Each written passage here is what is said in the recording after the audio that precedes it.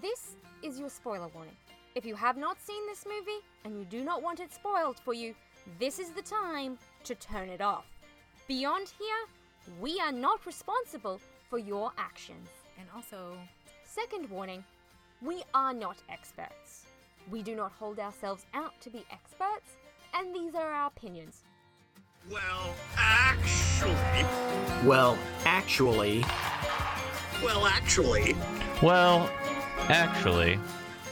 This is all the sports on screen with the Well Actually Sporting Club. Here's your hosts, Maria and Saskia. hello. Hi! I was about to start this with welcome back to our channel because we've all seen those videos, but this is not a channel. We are not welcoming you back to anything because this is the first time that we have done this. Woo! Go us. Yeah, go team. To give you some background, we are currently sitting on the ground between my bed and my excessively large open wardrobe so we can use all of the clothing and the pillow sounds to dampen this because we are super professional. It feels like we have our own little fort, though, so I'm not liking it. Yeah, I kind of miss the idea of having a fort as a kid. Like that kind of, you feel very like impenetrable hiding down here below absolutely everything. Exactly, yeah. I like it down here. It's a very fancy setup that involves some IKEA furniture and us literally sitting on the ground. And if either of us or both of us, that we are very fancy, so this is pretty much how we roll. Yes, there is definitely a lot of flannel and pajamas going on here. But enough about telling you how fancy we are, which is a blatant lie. This is all the sports on screen, and we are a podcast talking about sports and women in sports and stories that aren't told in sports. So, Maria, you want to give us a bit of a background on your kind of idea for this show? Yeah, essentially, I was just sitting thinking one day about all the movies that I like and how every time I watch a sports movie, I always wish that there was another one. And it's usually about women or minority groups or marginalized communities that you never see. Yep. Or you only see in a festival, which, because I've dragged you to a whole bunch of them. Yeah, and you and I have both worked at the Toronto Sports Film Festival, Yes. which is where we have seen some of the great documentaries that we're going to get a chance to discuss through this. But you're right, we only get exposed to a lot of these things when you are part of those niche communities because you may not know where to go looking, you may not know that it exists. Or they may not exist on any major streaming platform and you have to not pirate them somehow. Yeah, Maria here is an expert on what you can find in the archives of library streaming systems that I'm just not across. But she's right, she has dragged me to numerous films at festivals, and I will say that all of them have been incredible sports documentaries. We saw a couple years back, we've seen Maiden, which is an amazing story about sailing. We've seen Hurley, which was an amazing movie at the Inside Out Festival here, which is about one of the first out racing drivers in the 80s and 90s, and that, which was also an incredible thing, but people don't really hear about them. Yeah, and so I think that's something that I think about, I would say, on a fairly regular basis. We've had a lot of conversations about this and a lot of like rage text messages. Exactly. And I think out of COVID stir craziness, this idea was born of like, everyone else is making a podcast right now. I remember your pitch to me about this. We were sitting in a car park waiting for a train to put me back on a train to come to Toronto. And you were like, so we're 45 minutes early for the train. And I have an idea. And that's how this started. But it's not the kind of first thing that we have done. And we're actually doing this under the kind of banner of a project that we have that exists in a few ways called the Well Actually Sporting Club, which is still my favorite name of anything that I have ever named, because the amount of people that miss the joke in it is spectacular. Yes. And the amount of people that get the joke is very rewarding. Definitely. And I think that was something that was born over a Christmas holiday or something. We were sitting in my living room and just one of those random conversations we were having. And I think there was a Formula One race on in the background as per usual. And it wasn't even a current Formula One race, because if it was Christmas, we were watching something that was 7 years old probably at this probably point. Canada 2011. Yeah, that was basically what my bet was. It just was born out of the conversation of how many times we've heard that phrase directed to us. Now, the big one that was our reference point for this. I'm going to let you tell this story because you were the person that I swore nearly killed this man in a bar. We went to the World Cup games here in Toronto, and we went to Germany playing Mexico. Maria is a big German football fan. She's brought me along because the Australian football team isn't winning anything anytime soon. So we go to this bar on a Sunday morning to watch what turned out to be Germany getting very soundly beaten. Yeah, the way it was set up was it was co-hosted, I think, by the Mexican and German consulates here in Toronto. So the fans of Team Mexico were all on one floor, and then the fans of Team Germany were all up on the second floor. But if you were Team Germany, you still had to walk through Team Mexico to get to the bathrooms, which was a very poorly thought out plan. We got there with one of our friends, and we were sitting at the bar, and really, I don't think that he knew what he was in for. I think he had watched Sport with You at that point, but maybe not both of us together. Anyway, it started out fine. There was cheap mimosas, and we were having a great time. Yeah. German sausage at 9 a.m. on a Sunday, just stellar. I mean, that's one of my favorite things, so let's be real. Anyway, it got pretty busy in there, and standing room only, as you can imagine. And there ended up being these two guys behind us, just came in, stood there, and they were not being obnoxious by any means. But one of them was wearing a Juventus jersey of an Argentinian player to a Germany versus Mexico game, which made no sense in any way. It was kind of our first, not red flag, but I would say that I definitely noticed it and was like, oh, as both of us have been to multiple sporting games. And you kind of wear who's there. Yeah, exactly. Or you wear a Leafs jersey, and because there's always one in every crowd. Yes. So they were talking, and I think the other guy was wearing a Toronto FC shirt, which fine. Yep, that makes sense. Yeah, it's Toronto. They somehow got into talking about hockey after football. And I was just elbowing Saskia very gently because usually her ears perk up around that time as well. And it was about grassroots hockey and how great Team Canada was, and then something about how such great players like Sidney Crosby and Alexander Ovechkin, at which point I'm pretty sure I just yelled out, Alexander Ovechkin is not even Canadian. Yeah. I thought for a second that maybe we had misheard this person, who then seemed to just double down on this concept that Alex Ovechkin wasn't Canadian. And you and I are like, what? Like, what is happening here? It was just this moment where we were like, this guy is so sure he's right. He just has this in his mind. But it was just such a glaring moment where we were like, really? And we didn't even get well actually in this moment because we've had that happen. Yes. I've been well actually, what do you know about the Leafs in a bar? After introducing myself to someone into oblivion, basically. Yeah, I was like, I've told someone that I was working at the Leafs and then had them well actually me about this.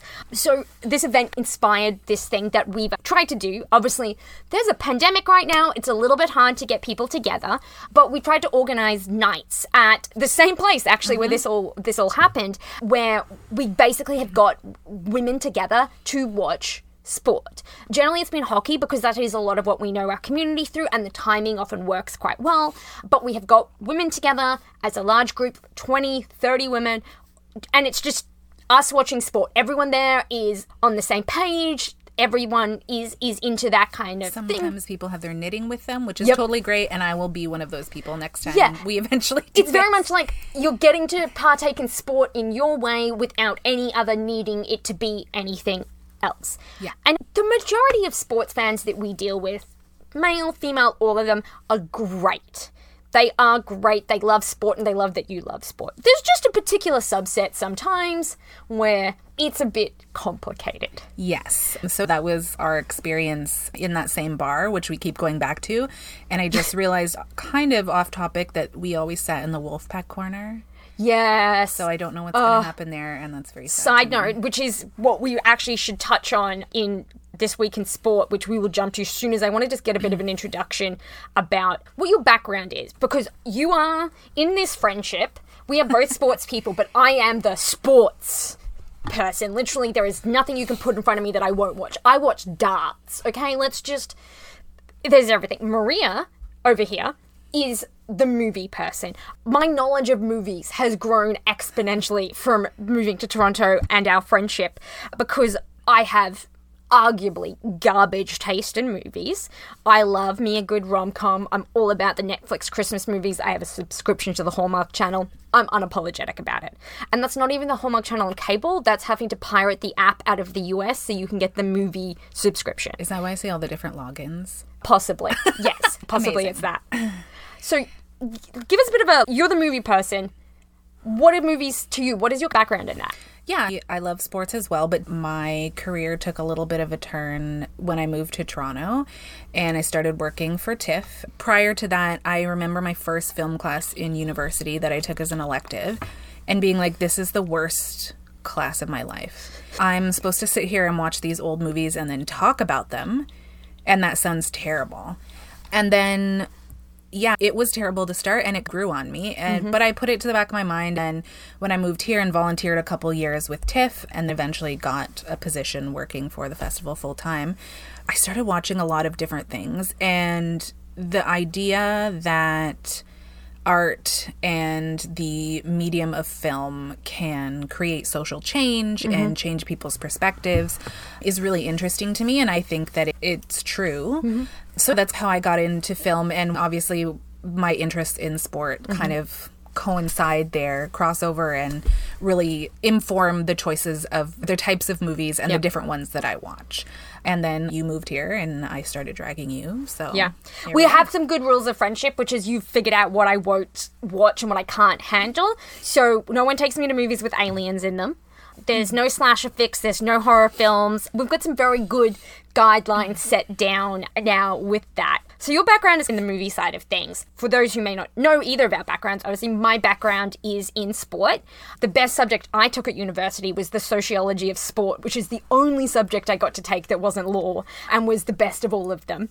I've been involved in sport at both a grassroots, so working with governing bodies level, through to professional sports with the NHL. I've worked with agencies, so I've kind of hit the whole spectrum of things. But I am a terribly optimistic, naive, hopeful sports fan. I'm very like, sports can change the world. Sports can do all these things. And I 100% realistically know everything Maria does say to me that is accurate about this is bad or this is bad or these things. I just sometimes electively choose to live in the alternate sporting universe, which is more like enjoyable to me. And I'm also very much like, go team.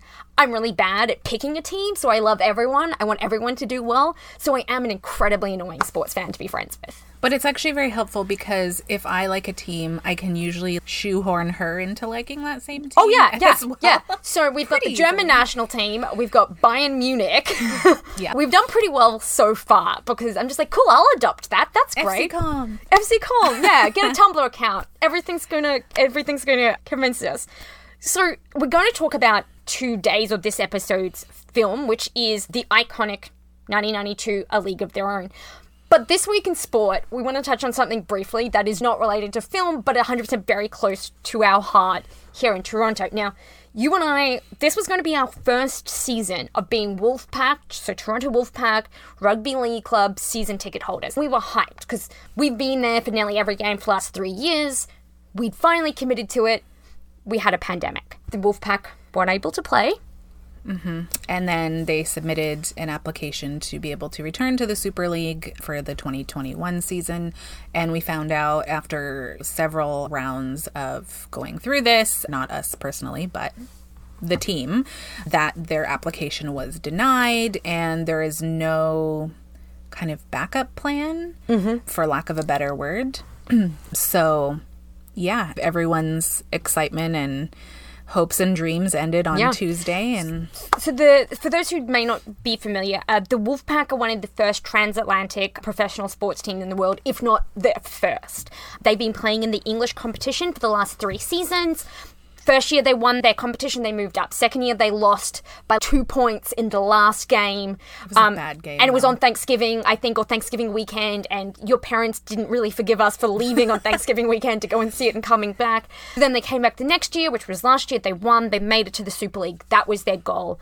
They've got there. They signed some great players for this year. Then, obviously, all of this happened, and because they weren't able to participate, Super League had the right to refuse their re-entry, which they have done, and they are now promoting a team that got demoted last year, I believe, to fill that spot. Yeah. The interesting thing about this is when you look at it, it's very much a kind of social issues masquerading as business. You know, they're saying this is not beneficial to them short or long term or any of these things. But the reality, if it is, you're talking about a sport that's struggling in the UK for foothold against everything else. It is nowhere near the number one sport. The towns that it is playing in are smaller, are industrial, are struggling as well.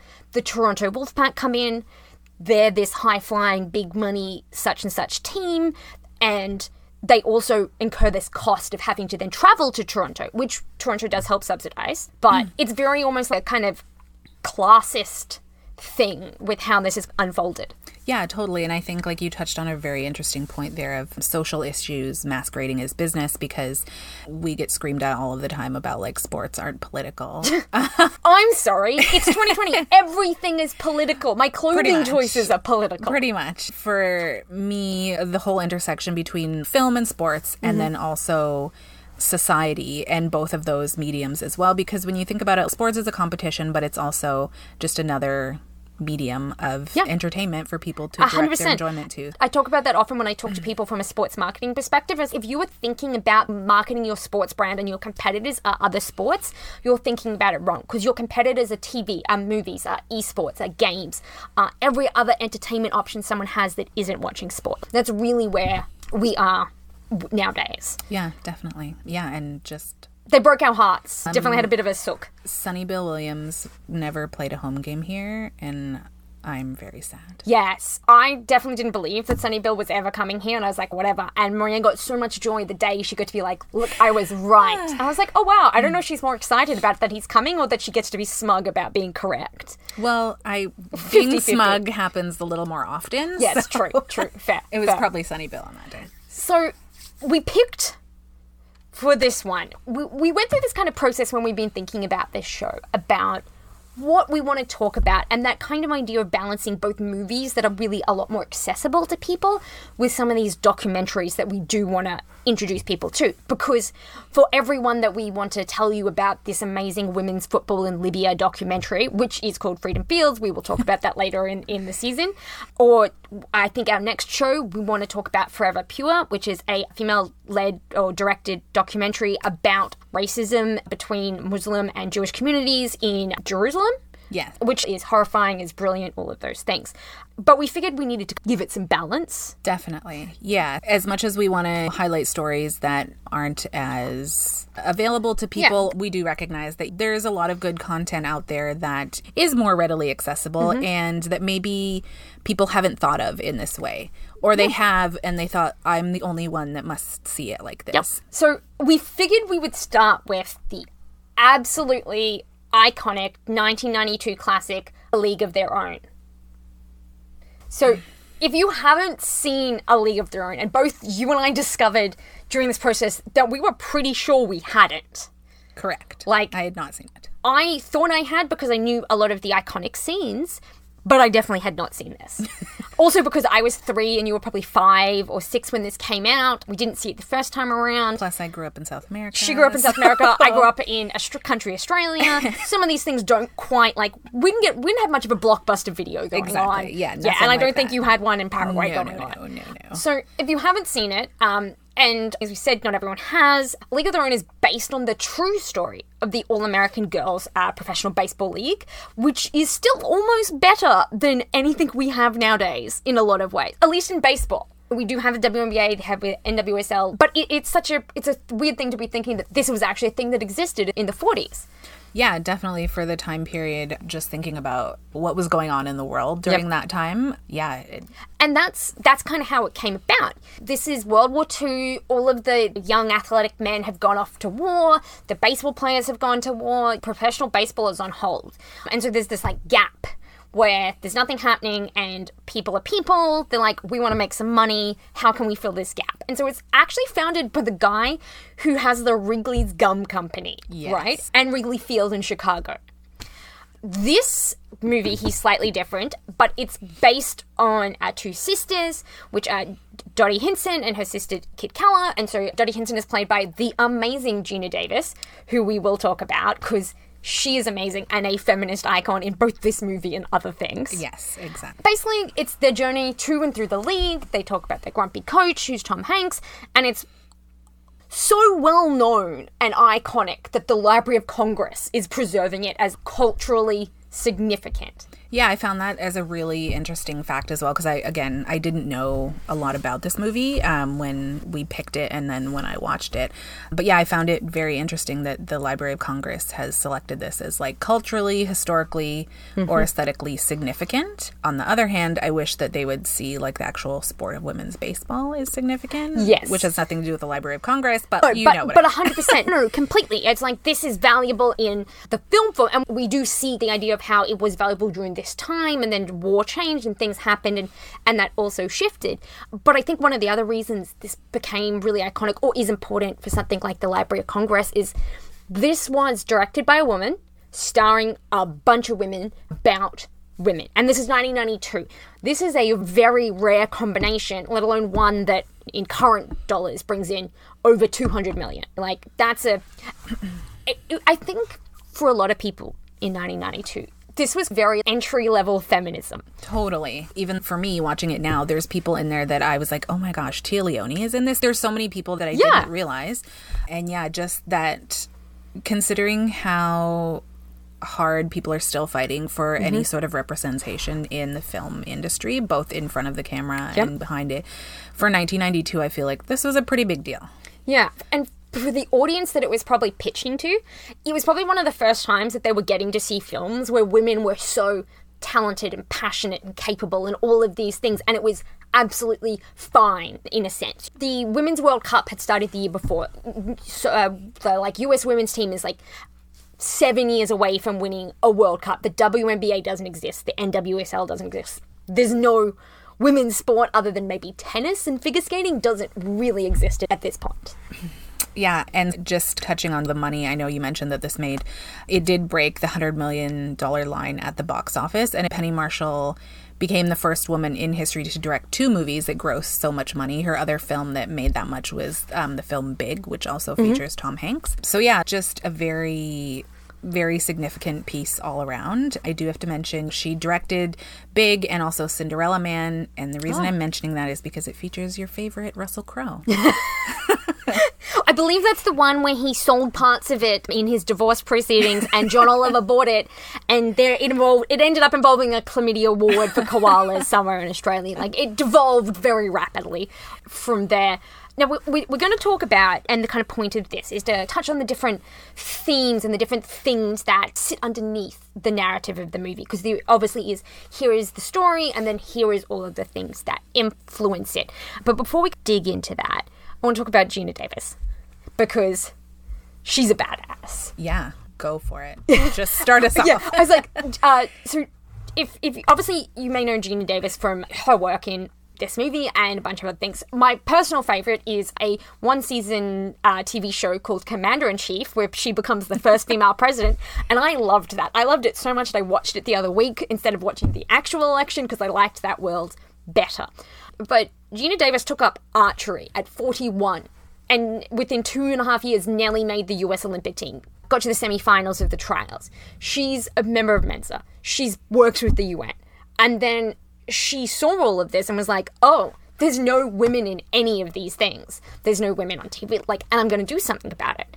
So she founded it's called the Gina Davis Institute of Gender and Media, and from that she also has founded a female-led film festival, which highlights work by women and has a massive reputation for that. So basically she spent the last decade funding studies on women in family and kids media, or speaking roles of women in these things, or the amount of women in the workforce in the film industry. Yeah, and I think all of those things, and a lot of that I didn't know before we started going through this stuff. I think a lot of that is so important, especially because we're in an age of performance activism. Mm-hmm. Yeah, she's the real deal. Yeah, she's the real deal. She's done the work. And while I'm sure not everything is 100% perfect, she's been doing the work. Yeah. And it's not just She's been doing the work before it was convenient to do the work. Exactly. And before there was, I would say, more of a highlight on this. Like, just one of those people that's laying The groundwork. And the foundation. And also, I did not know she took up archery at 41. Yeah. That's she's like, and then amazing. I got super obsessed with it. And then I nearly made the US Olympic team, and then I just chilled out. And I was like, wow. Okay, you clearly had the ability to just get super into archery for like nearly 3 years, but also because I knew she had done archery because I had seen stuff about it, but I wasn't sure like where she had got to it. I knew it was involved with things, but yeah, that's and the US team. Yeah. She didn't go and try and join the Australian team. We may be good at it. I don't actually know, to be fair. I'm assuming the US are reasonably good at it as well. But yeah, she's had so much to say about this movie and the kind of role she played and leaning into it and all of those kind of things, which were just probably a lot ahead of their time because she did stand out. She said it was one of the first pieces of film work she did where she wasn't made to feel ashamed of how big she was, how tall she was, how strong she was in that sense. Like, she got to own that for once. Definitely. And like, when you think of other people that are similar, like Gwendolyn Christie, yeah, there's still not that many super like tall, buff, I guess, for lack of a better word, actors. And if they are, it's because they're in an action movie and that's what it's specified at. It's not a character in general. And they're not painted as being able to be feminine or whatever the character calls for, again, unless it's outside of that more athletic or almost masculine type of role. So yeah, that's amazing and very interesting. Yeah.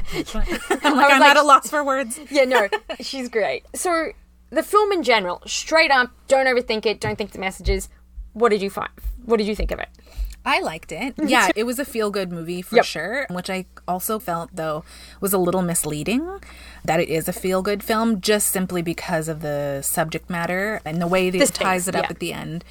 But yeah, there was quite a few things, a few moments in there that I liked. Like the first part when the music popped up, it was like Hans Zimmer. And I was like, oh, check. Yeah, for those who don't know, which is probably everyone but me listening to this, Maria loves Hans Zimmer with a passion that is ridiculous, to the point that several years ago I did take her to see Hans Zimmer and his orchestra here in Toronto, and I don't think I've ever seen her as excited as being like, oh, hey, I've got tickets to this thing that I'd been avoiding getting tickets to. Yeah, it was pretty great. It was very good. That was a highlight for me. And then also when Bill Pullman popped up as Dottie's husband, love him too. So yeah, I mean, like, I have no idea who that is. He's the president in Independence Day that gives the speech. I'm going to be fair, I know I've seen Independence Day, and I remember Will Smith bits of it, but I'd be like, sure, he's the president. Okay, cool. This is like 75% of our conversation. Yeah, it really is. And then it just ends with me giving her a dirty look. Yeah, I do have a bit of a Swiss cheese memory for some things, or a lot of things, film especially. So you touched on the idea that this film had such a feel-good story, but it can be misleading. Because it does have some really great broad messages. It has that women can do anything. Women are more than just domestic people. Like, female friendship is important. You know, getting to choose what you want to do is important. But those are very broad messages that you would take on if you weren't really thinking about some of the parts of it, like how it sits. Yeah, definitely. And I think it really hit me at the end when they're at the Hall of Fame ceremony. And without the casual viewer, it might lead you to think that, oh, this is all solved. And so surely there must be like women's professional leagues and everything like that now today, because these amazing athletes, founded this and laid all of that groundwork. When, as we both know, the reality is not. Yeah, I think it was maybe they got 7 years maybe out of it. I know I read a few articles about people who joined the league after the war or after these times and you're like, oh, I played 3 seasons or 4 seasons, but, you know, by the early 50s, this was gone. This didn't exist. Nothing really exists in its stead. I did find interesting, as far as the accuracy of the retelling of things, that the uniforms are very accurate. And I had assumed that maybe that was a bit of a send-up for the movie, and I should have thought that through more, because if you think about it, it isn't going to be. Of course, yeah. And I think there's a lot of things where you're like, surely that couldn't be the case. And then you realize that, no, it actually was the case. Well, and so that leads us into one of the big kind of, I guess, undercurrents to the movie that isn't really talked about but is such a large thread through it, which is that they try really hard, or women are allowed to participate in sport in this. Women are allowed to be athletes, but it's very, we have this concept of what women should look like, so we're trying to push women into being an athlete in that bounds. They have these ideas that they are beautiful and virtuous and all of these things, and so you need to do both of them at the same time. It's that idea of feminizing it to make it palatable to people that women are participating in this. Yes, definitely. And I think that whole scene that was supposed to be funny with the charm school. Yes. Which is a real thing that happened. They got sent to charm school. Yeah, exactly. And like the woman going through looking at all of like their appearances and like judging them that way as well. And then she gets to the one character, Marla, and I don't remember exactly what she says, but what do you recommend? A lot of night games. Yeah. So I mean, there's that whole. And then that's Marla's character is a running joke with that idea that she's not pretty throughout the whole thing. Yeah, exactly. And it's, again, like you said, they're allowed agency, but only within a very specific space. Yeah. And that is because the men have gone off to war. It's this kind of idea that there's like this feminizing code that like it allows them to still uphold the difference between men and masculinity and power, and then this female participation. It's also very jarring when in the first scenes where the scout comes to talk to them, where he's, no, he only wants her, he doesn't want the sister, he wants girls who are easy on the eye. Like, he doesn't want her, she isn't pretty.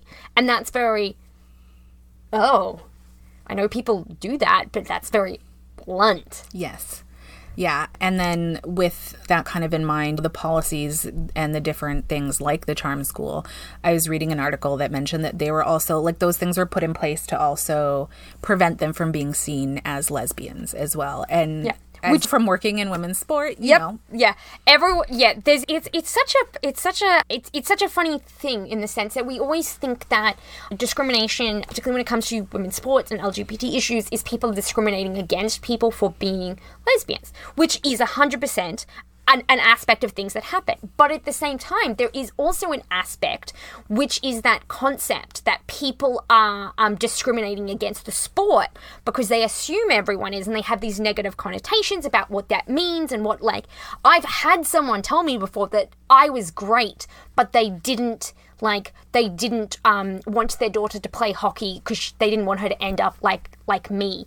And I was like, I don't know what you mean, because I'm definitely dating one of your teammates, but sure, okay. Like, they did continue to elaborate on that, and it was not accurate, and it was also not at all correct. But that's kind of the idea that leads into these things. People don't want girls and women to participate in them because it takes them away from this idea of what feminine should be, and it puts them in that middle ground between male and female in people's minds. Yeah, which was so important. And again, like you mentioned, the uniforms, and then also the different, there was one montage during the movie where they were being seen like building up their spectators and getting more people in, like the whole sign of catch a foul, get a kiss. Yep. And trade in oven mitts for baseball mitts. And like that whole positioning of this is marketed towards men essentially as these cute girls running around in skirts, doing the splits and like sliding or whatever, all while hopefully wearing a full face of makeup. And I think that still exists today. Well, I think it does in some aspects. I think it does in a lot of the external cultural sense. I think from women's sports teams itself, I don't think it does anymore. Because women's sports teams marketing nowadays centers almost sometimes detrimentally solely on the young female, young girl, mum demographic of a lot of things, which I can say from years working at the CWHL and with women's football, that is, you know, a thing we focused on because it is a very easy entry level kind of thing. So it is the kind of opposite end of that. But like brands and the media as an external property, 100% still very much about this. And you do see a lot of athletes nowadays who know this and use it to their advantage. We definitely know hockey players and footballers who are female who are using this to their advantage, and to be fair, good on them. Yes. But like work with what the system is giving you at that point. But it still is a very real thing. Yeah, and I think there was one line in the movie that really came across, painted that picture for me, was when the character of Ira Lowenstein was talking about that newspaper article that he wants Dottie to do, and they wondered, like, why not some of the other players? And he had to explain, well, the league is in trouble because we don't really have anyone coming out to watch the games. So no, I forget if he says no product, no... Oh, yeah, no product, no... Something... Yeah, basically, no product, no profit. Yes. So, yeah, that idea that if people don't want to see what they have, that they don't consider it a product, if he doesn't have something to show something attractive, he doesn't have money. And the unfortunate part of that is he's not wrong. Like, he isn't wrong. That is the paradigm any sport lives in, but women's sport in particular, is that sometimes it is, you don't want to do this, but that is what is the only thing that's going to work. And you have to work within that guise because you can't change society right now, today.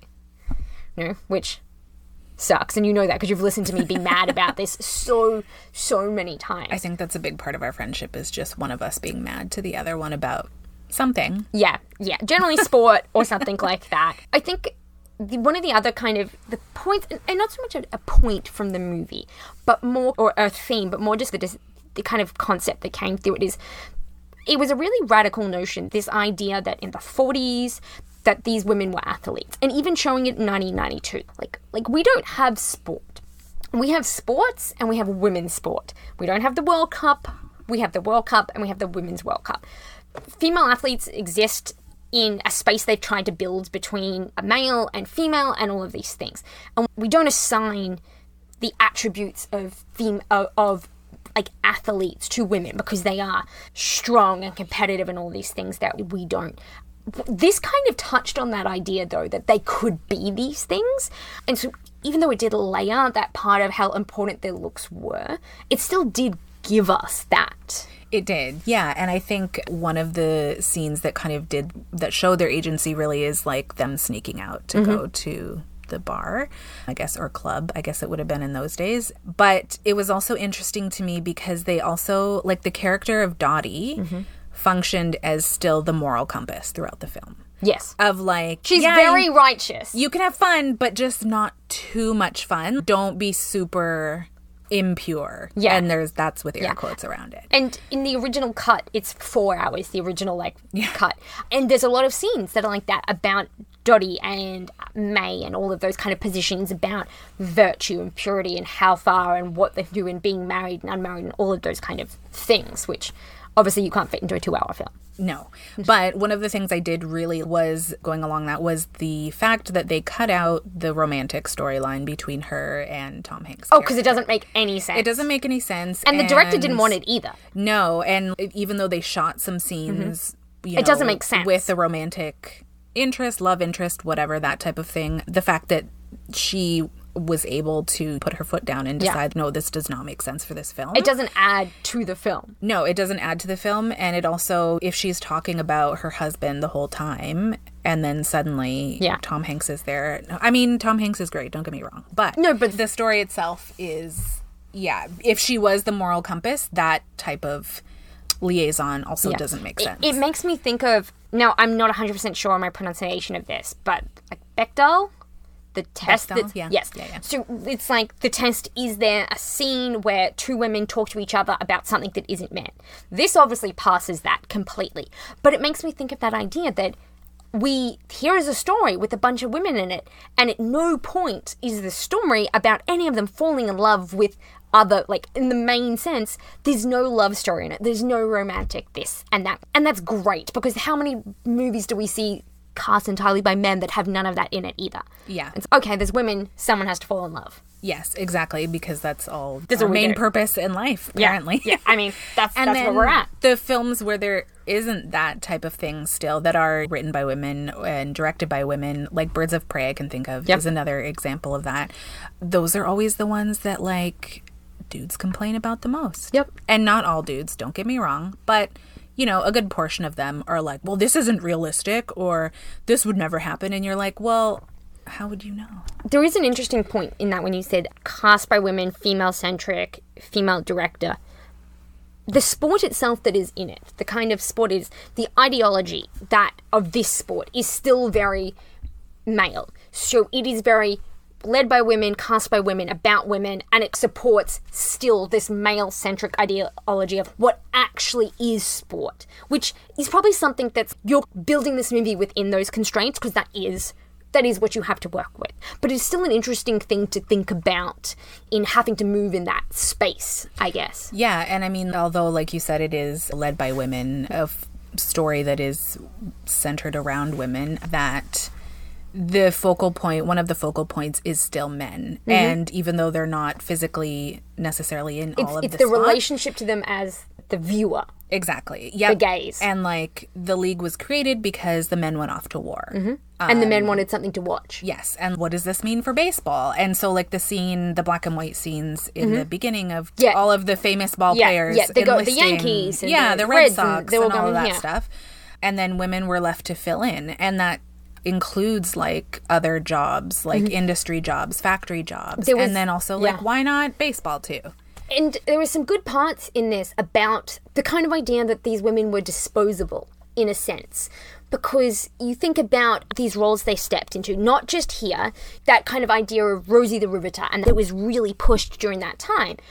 And you see towards the end of the movie when he's saying, well, look, we don't need them anymore, fortunately. You know, we're winning the war. The guys are going to come back.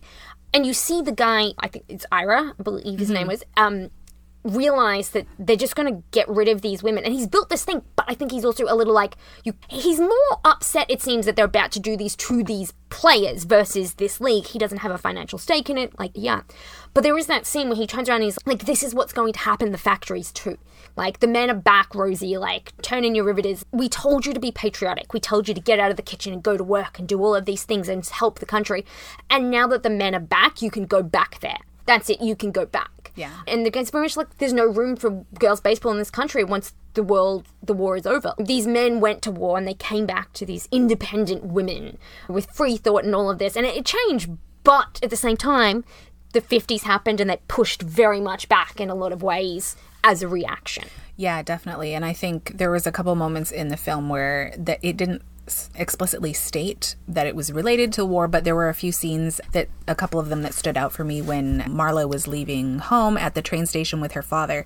It was very reminiscent of a soldier leaving on the train to go off to war. And like the American flag is flowing in the breeze in the background, and then the train, the picture of the train carrying all of the people through, which was also a big like Americana touch point. There was a lot of that in this film as well. And then there was a lot about the idea of baseball being America and the American identity in this. Yes, 100%. And then again with the scene where they all live in that, I'm assuming it was like a boarding house or a hotel type thing, the mail coming to the house, and the mailman comes and they're like, one girl gets the mail and then they're all like, anything for me? Like that type of thing. And that, I was like, oh, that's very similar to soldiers getting mail in the camp and hoping for like a letter for them. So there was also like those subtle layers of reminding the viewer about the war and mirroring that without explicitly stating it, which I thought was very interesting too. So yes, and you said a lot of Americana, a lot of very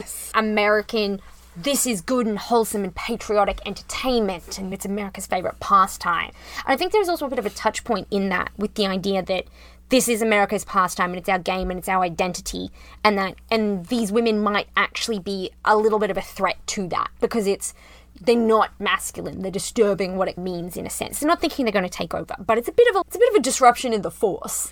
Yes, totally. And I can't think of anything better than a Star Wars reference. I think that's a perfect way to sum it up. And again, like with the emotions coming into it too, obviously women have different emotions than men.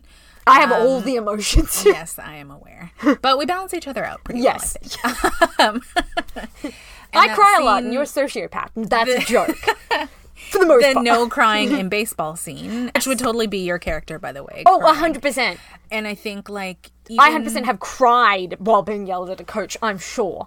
But I had a goalie helmet, so no one could really see. Oh, just hide it behind. You're like, no, it's fine. I'm fine. Just sweating really badly. From my face. Where Tom Hanks's character yells at the player, and then she cries. And It's like no 3 crying cheers for baseball. casual misogyny. Let's go. Yeah, exactly. And I mean, still today, though, we also see that in the game of baseball, people still get so mad when players show emotion. Yeah. And I think a prime example of that, as any Torontonian will know, is Jose Bautista's bat flip. Yeah. People still lose their minds over that and talk about how it's not proper. And I'm like, if men... It's not part of the game. It's not part of the game. There's no room in the game for that. And I'm like, if men have no option to show emotions, like, women really have no... Like, they're left with no option. Even, like, it's like negative option, basically, at that point. I think of so many times in this kind of... that scene with how many times you can think of that essentially being repeated, not only just the line, because 100% that's been used a lot, but that idea has been used over and over again by like manipulative coaches to push you back down, to put you in that space because they don't want to deal with it, they don't understand, they don't view that as part of it. And that is such a very like touch point kind of scene for like here, and you're like, oh, it's funny, and it is funny if you view it entirely without thinking of what it means and what it represents, which is what we have Hallmark movies for. I mean, no, you should really think some of them through because they just make no sense. But like, that this is such an indication of things, and maybe not something that people thought about a lot back then, but, you know, just because you haven't thought about it doesn't mean it's not the underpinning thing for a whole bunch of things you just haven't realized yet. Yeah, 100%. So, something else that is very obvious in this movie, and is also a product of the times and all of these things, is this movie is incredibly white. Yes. I think on my 2 viewings, I might have seen 1, maybe 2 scenes where I actually saw Black people in the frame. And again, understandably, it was a product of its time, not only the time period it was set in, but also when it was released as well. So for context, Jackie Robinson doesn't break the colour barrier in the MLB for 4 years after which this is set. So he did that in 1947, and this is set in 43. So the idea of they haven't even broken through that barrier yet, let alone women's baseball. Yeah, and it's interesting to know, I was reading a great article about this film that we'll link in the show notes as well, just about how, even though it wasn't explicitly stated in the film, Black women were actually not welcome in this league, which probably is not surprising to anyone, considering the time. Yeah. And the scene... And the fact that it's the Midwest. Yes. In the 1940s. Also that. The scene where you see the Black woman throw that ball back to the catcher is, that character is supposedly modeled after Mamie Peanut Johnson. And apparently she actually showed up to tryouts for this league, but was told to leave because she was Black. And so again, like going back to what you said, this movie was very white. I don't think maybe that was as intentional to leave that type of character out. It is representative of the league itself at that time. Yes, which is a problem in its own right. 100%. But yeah, it wasn't like... It's not inaccurate, it's just very shitty too. Yes, and the same article I was reading mentioned that Negro Leagues, as they call them, did exist, and that the first professional women's baseball team in the country was actually the all-black Dolly Vardens, they were called, and they were created in the 1880s. So, I mean, that is well before this was even well set. before, And again, it's like that whole theme coming back to of like Black women doing the work. Yeah. Basically before a lot of other of us even woke up to anything. And I think the thing with this, the idea in this is, or not even the idea, but the reality of this is they're talking about they're not welcome. There isn't a place for them on this team. But we're also talking 1943.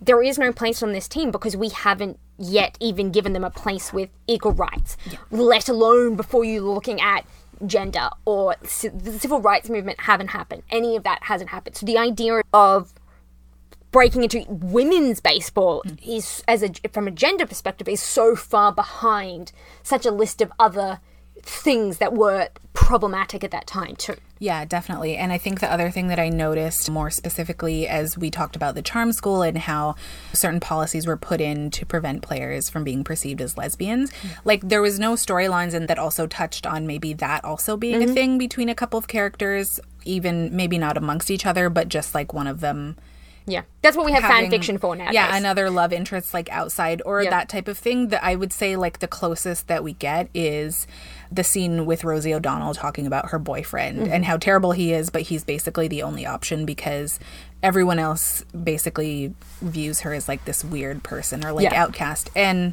that was because she was really good at playing baseball. Mm-hmm. Whether anything else factored into them viewing her that way, I don't know. That's not stated in the film, but that was another thing that I found interesting also from a lack of representation and again, the product of its time, I guess. I think there is, maybe not from this movie, but that from thinking about women's sport, the way that we talk about women's sport and women athletes are often depicted in these things is very much the same way that we often depict the LGBT athlete, the homosexual athlete, because it has this idea that undermines what we view our sporting heroes as. We have this kind of idea of this like hegemonic masculinity kind of thing, that man is this, it's this and this, and male athletes are that, and women question that, and LGBT athletes question that. And so the way that we depict them in a lot of these things have such like similar threads through that kind of process. I feel like I was reading the notes of the larger cut, and it said there was something that was maybe along those lines, but I have read a lot of notes lately on things, so I may have been completely mixing myself up. I mean, it very could well be. And if the original cut of the film was 4 hours. 4 hours, that's Yeah. like the length of a Marvel. Actually, that's longer than some Marvel movies. And What's Titanic? I don't know, I haven't seen Titanic. It's long. I don't know. Yeah. I don't know the But it's- runtime of it, but it's very long. It's a decent length Yeah, film. yeah. 2 Lord of the Rings movies, or 1.5 Lord of the Rings movies. Yes. Because they're quite long. The extended edition. I think, to wrap us up, I think the overarching theme that we get from this, in all its ways that all feed in together, is really, this is where women at this time are positioned in society. This is their role, this is how we see them, this is what we value in them. It's very, you're getting married, you're doing this, you're looking after your husband, you're a good wife, you're these things. There is that ad later on it where they talk about such and such is an accomplished, like, coffee maker. Betty likes knitting. There's no excuse for not powdering your nose. Like, plays like Lou Gehrig and looks like Greta Garbo. You're like, like, it's that very idea of, we've broken a stereotype and we're using it to reinforce a stereotype. Yes, very much so. Yeah, just that whole, I guess, imbalance between athlete and femininity is, a big thing in this film. I think the most egregious part of it, and I think even in all of them where you were like, what?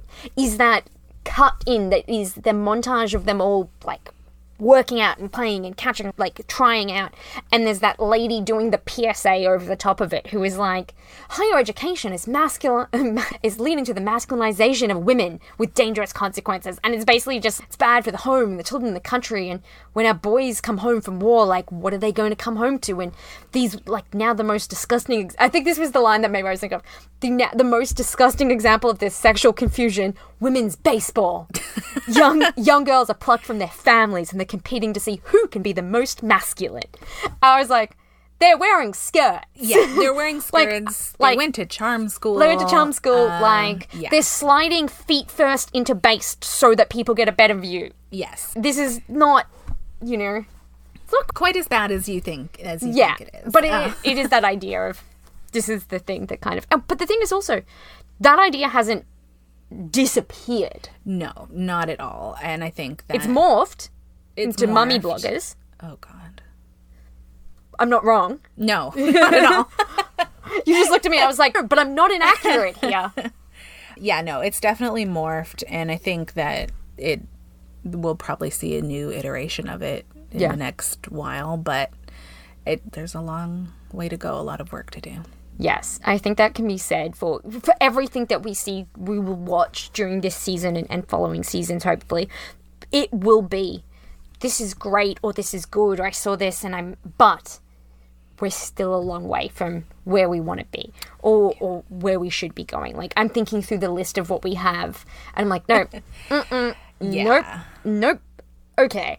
Like, they are happy stories, some of them, because amazing things happened, but the reason they had to do amazing things is you did this amazing thing. Yes, you did, because you had to flee Pakistan because people were trying to shoot you for playing squash. Yes. You had to, did this amazing thing because, you know, you were in Libya and this happened. You sailed around the world, which you did to get away from something else. Like, we're going to talk about that a lot during this time. Amazing stories from amazing individuals, but the reasonings as to why they had to do it, the cultural contribution to it. Yeah, is very frustrating. So I think basically the next several months is us going to be watching films and being like happy, but also real mad at the same time. I mean, like on the plus side, it is winter or coming to winter, so we're not going anywhere outside because it's cold. And not on the plus side, but on the making the most of a bad situation, it is also a pandemic. So we can't really go anywhere either. So whilst at this recording, I can directly see you because we are both sitting on my floor. Yeah. In the future, you will be off in another city and I will be here and we will be doing this remotely because hopefully I will figure out how to get Zoom to interject into this system. But yeah, we have a bit of time to watch some movies over the next while and some documentaries, and we hope that you come back to listen to one of these because this is the first time that we have done this. Is this the first time you've done a podcast? It is, yeah. I know it's not your first time. I was like, this is like my fourth show, like let alone episode. I think I'm up to like several hundred at the moment. Just so fancy. Not really, definitely not. All done in GarageBand, almost. But yeah, put us on in the background. Listen. Yeah. Or actually listen to us. Yeah. Please listen to us. I will tell you that my Australian accent is not great background listening because it does. You're like, that sounds weird. Oh.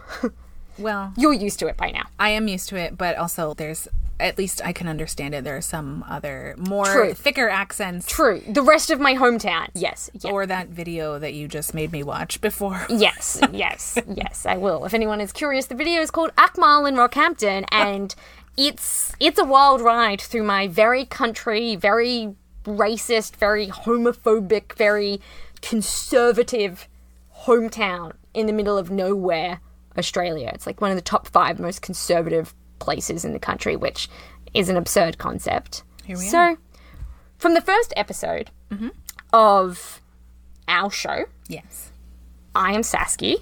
I'm Maria. And we hope you will join us next time.